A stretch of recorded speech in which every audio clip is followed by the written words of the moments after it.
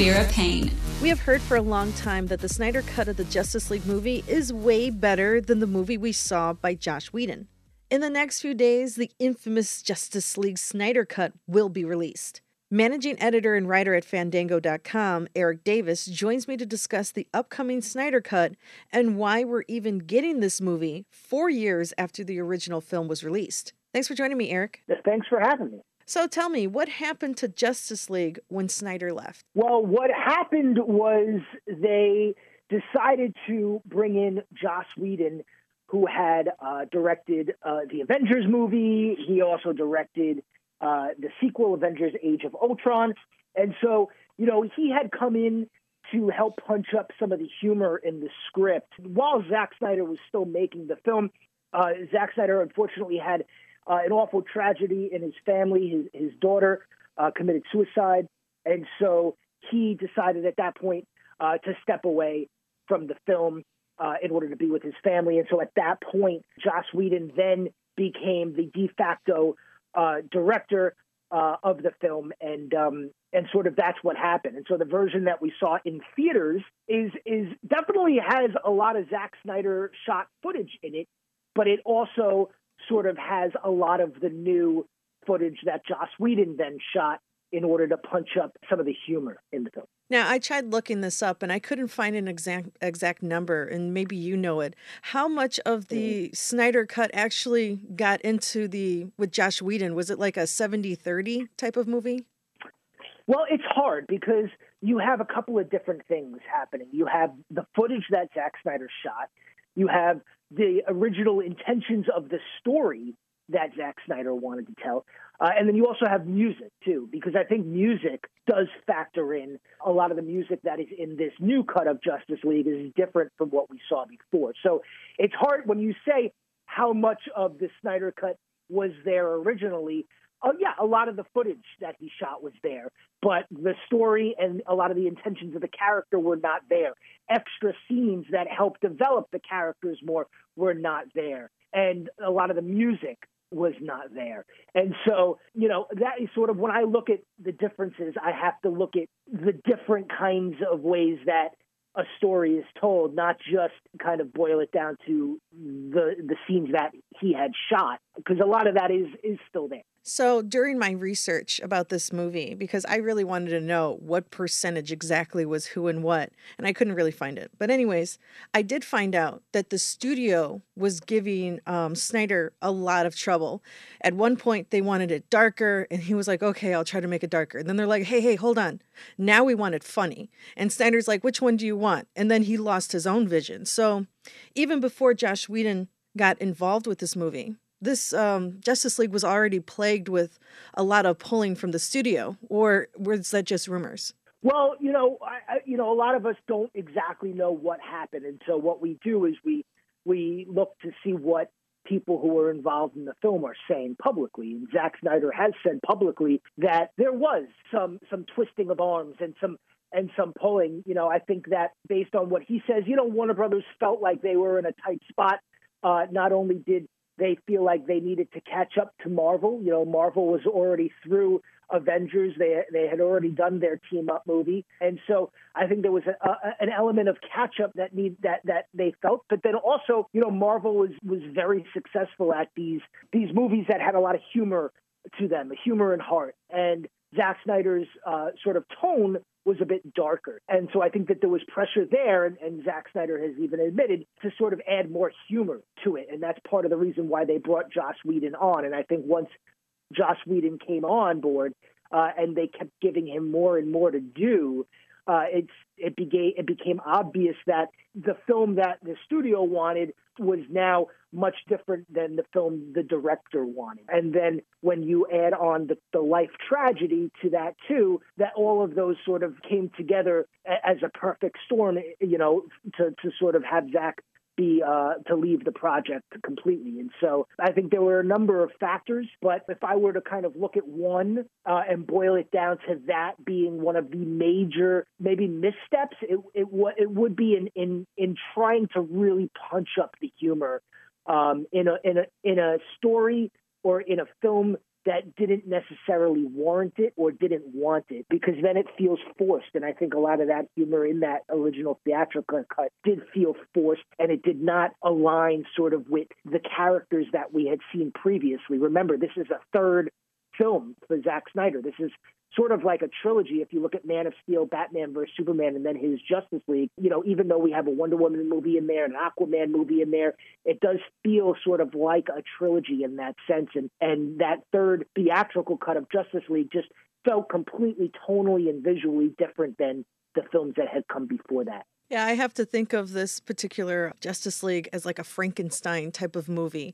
You can feel a little bit of Josh Whedon, you can feel a little bit of a Zack Snyder, and all you made was a monster. Yeah, exactly. It's in the effort to sort of appeal to as many people as you can, and in an effort to sort of have your own Marvel-like billion-dollar hit, you made what you refer to as a Frankenstein, and it really does feel like a Frankenstein, and that's why I really enjoyed this director's cut, this Zack Snyder's Justice League, even though it is 4 hours, and it does feel a bit bloated in spots because, a 4-hour movie is going to feel that way. It does feel tonally in line with everything that he had done in the DC universe before that.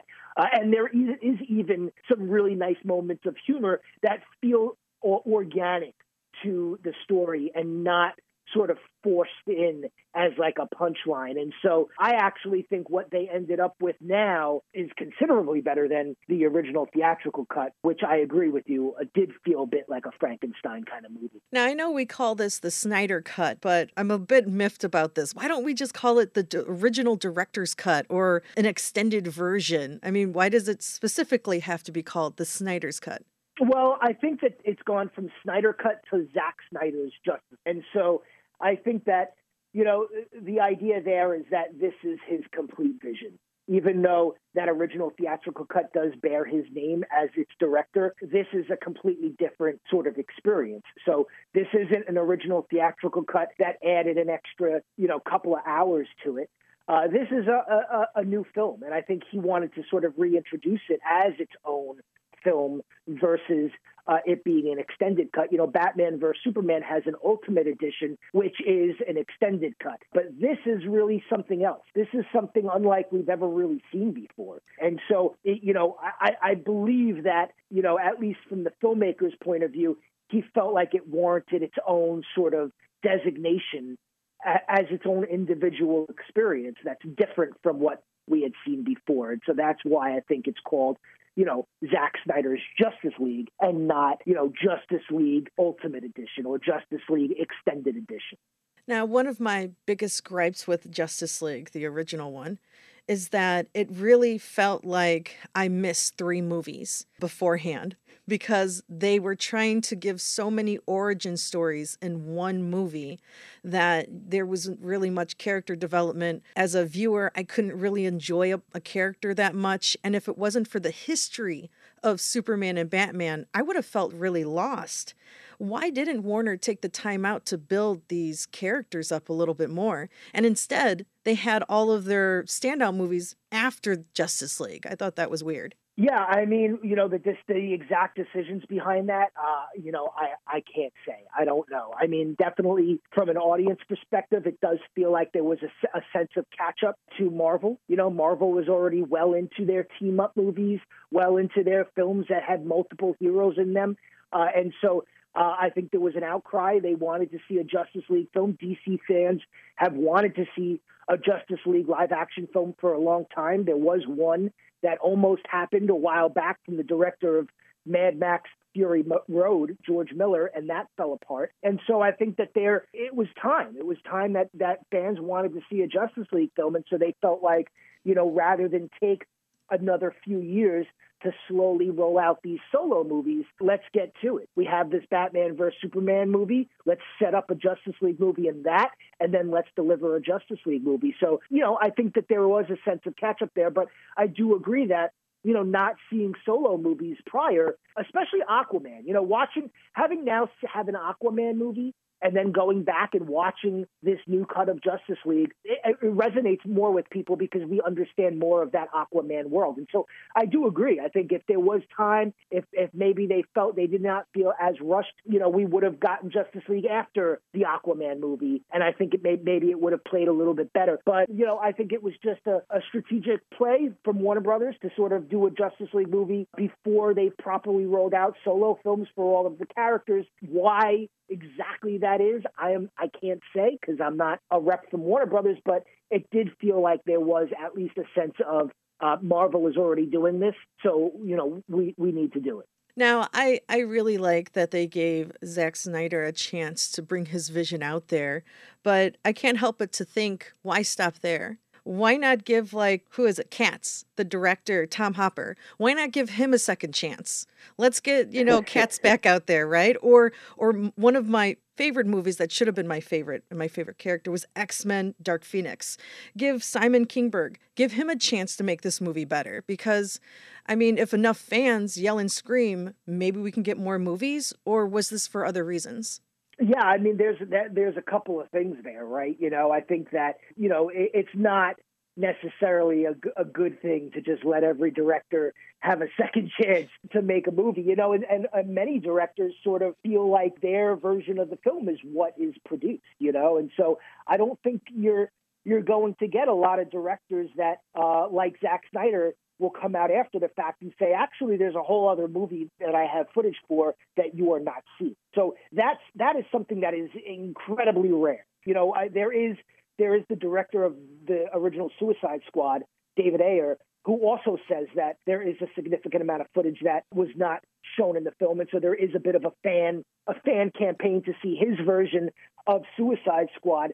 I don't necessarily know if we'll see that because there is already a brand new Suicide Squad coming out this summer from director James Gunn that feels like a bit of a sequel as well as a reboot. So we'll have to see. But, I think that why we aren't seeing this more often is because there aren't many filmmakers and there aren't many films where there is this sort of scenario where there is all this extra footage that was never used and could be added back. Where there is extra footage, we'll see it as special features. We've been seeing, deleted scenes, or here's an alternate ending, or here's an alternate beginning. A lot of these films do shoot alternate endings and beginnings, and depending on what a test audience says, they go with whatever the audience is feeling like they like the most. And so, we do have that a lot. But in terms of an entirely different film, this is a very rare historic circumstance where that is the case. But, will we see more of this in the future, which is the second part, I think, of your question, is if fans are sort of become louder and their voice becomes more important in these kinds of things. And will we see more of this in the future? Maybe we do. But I think very specific circumstances will need to exist. There will need to be a significant amount of footage that for some reason or another was not included in the film in order for a filmmaker to have another chance to kind of put forth their original vision. But most of the time, and I would probably say 99% of the time even, that's just not the case. What is shot is what's in the film, and there isn't all of this footage that was left on the cutting room floor. And if there is, we'll see it in the special features of a film. I see what you're saying. It's having an original version versus a reboot. And yeah, it makes some sense how if you have enough footage to make a brand new movie versus you might as well just reboot it. But I don't know. I think it would be pretty interesting, especially with all these streaming platforms vying for new content. It'd be interesting to see if they'll just start poking at directors and say, hey, you got any footage? It all depends. You're not going to see something like this makes a lot of noise because, you're dealing with characters like Batman and Superman and Wonder Woman. And these are all, ridiculously popular characters in pop culture right now. And so, you can make an argument to say that something like this is worth it because, you get to put out more content with characters that are beloved around the world. Something that isn't like that. You maybe not necessarily will see something like that, but I do think that there is an entire kind of industry of fandom around things that we don't see in the original movie, and that's why deleted scenes are so popular. That's why, if there is an extended cut or an alternate version of a film, it gets a lot of press because, we're excited about that, to see something, another kind of vision of the film. I'm always a fan of that original ending to Little Shop of Horrors. I'm a big fan of that musical. And there is an original ending out there that's completely different than the film. And some of this stuff, you hear about, but you never see it until years later. And that's always exciting. But to get an entirely different film is something that I think is super rare, and I just don't see it. I see this being sort of an exception, but I don't think that this is necessarily going to be something that we start seeing a lot of in the future. I think if we do see alternate versions of scenes or what have you, they're going to remain as like special features, or maybe in extreme cases, they'll release like an unrated cut. Or a cut that is extended and unrated, which is a lot. We see that a lot with genre movies now. That shoot for a bit of a harder R, and then are forced to take out some things in order to meet MPAA requirements for theatrical release. But then they'll add some of that harder stuff in to the home entertainment release, and then call it an unrated cut. I think stuff like that, I expect to see continue, but stuff like this, I think, is like Zack Snyder's Justice League, I think is really a one and done kind of thing. With all that being said, how excited are you to return to the movie theaters?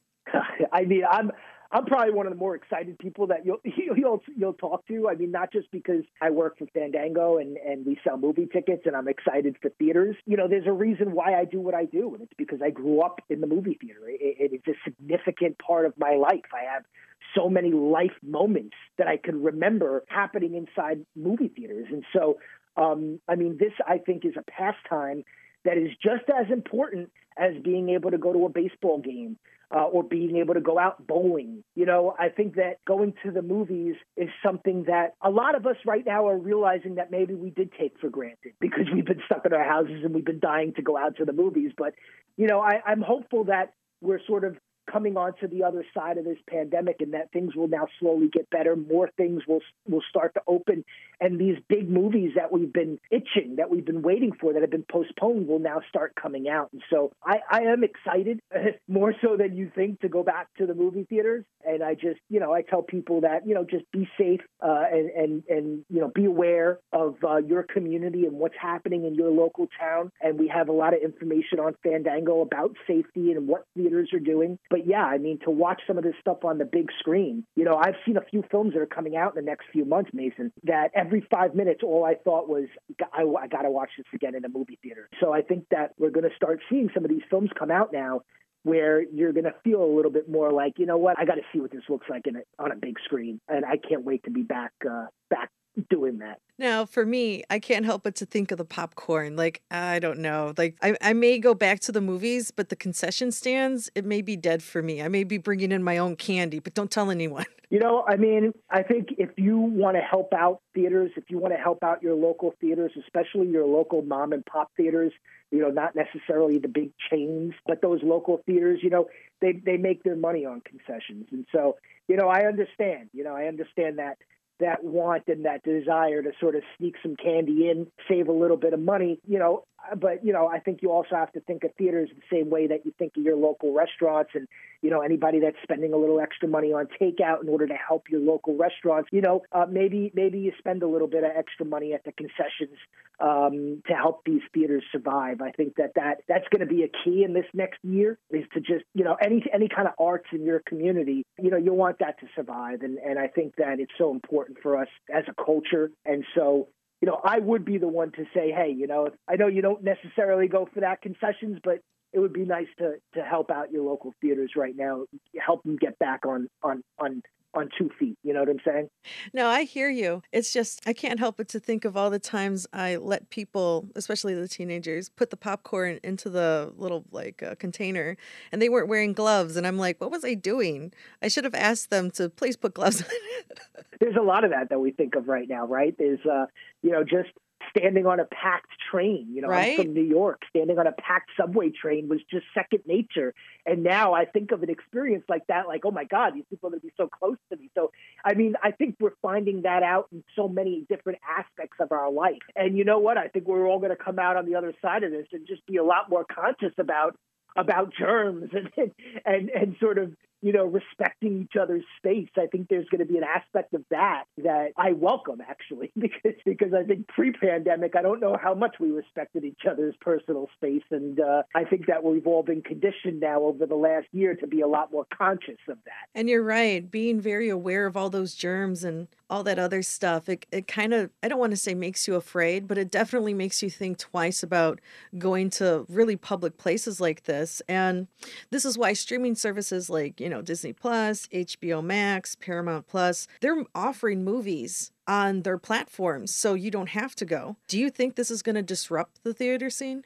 You know, we'll have to see. You know, I think until we're on the other side of the pandemic and things equal out a bit more, and we're allowed to sort of return to more normalcy, that's when you can really sort of take stock in what has changed permanently, what has changed temporarily, and where are we? You know, I think I like to look at countries that have returned more to normalcy. I have cousins and friends that live in Australia, and, you know, the theaters are packed and nobody has to wear masks, and people are going out in force, you know. So I think until we kind of are at that level, you know, where maybe we don't have to wear masks anymore and we can kind of, there's no capacity limits on anything, only then can you really sort of stick your head up and say, okay, now where are we at now? You know, what have we lost? What have we gained? What is the same? At least that's my philosophy. I have to know, what movies that are upcoming this month do you think that everyone should go out and see? Or, well, can they go out and see? I guess there are some movie theaters, right, that are open right now? Yes. I would say Godzilla versus Kong. That big monster matchup coming out at the end of March, I think, is something that if you're going to go back to your local theater and you feel safe enough to do so, I would make that your first movie back. I think there is no other sort of film that is more worthy, really, than to see on a big screen than a film featuring Godzilla and King Kong fighting each other. That's very much the definition of a big screen experience. And so that is something I'm very much looking forward to. A couple of weeks after that, we also have a Mortal Kombat film that is coming out that I'm a big fan of that game and fight movies in general. So that's another one to keep on your radar. Of course, both of those films are Warner Brothers films, and so they will also be available on HBO Max. If you cannot get out to a local theater, you can watch both of those that way.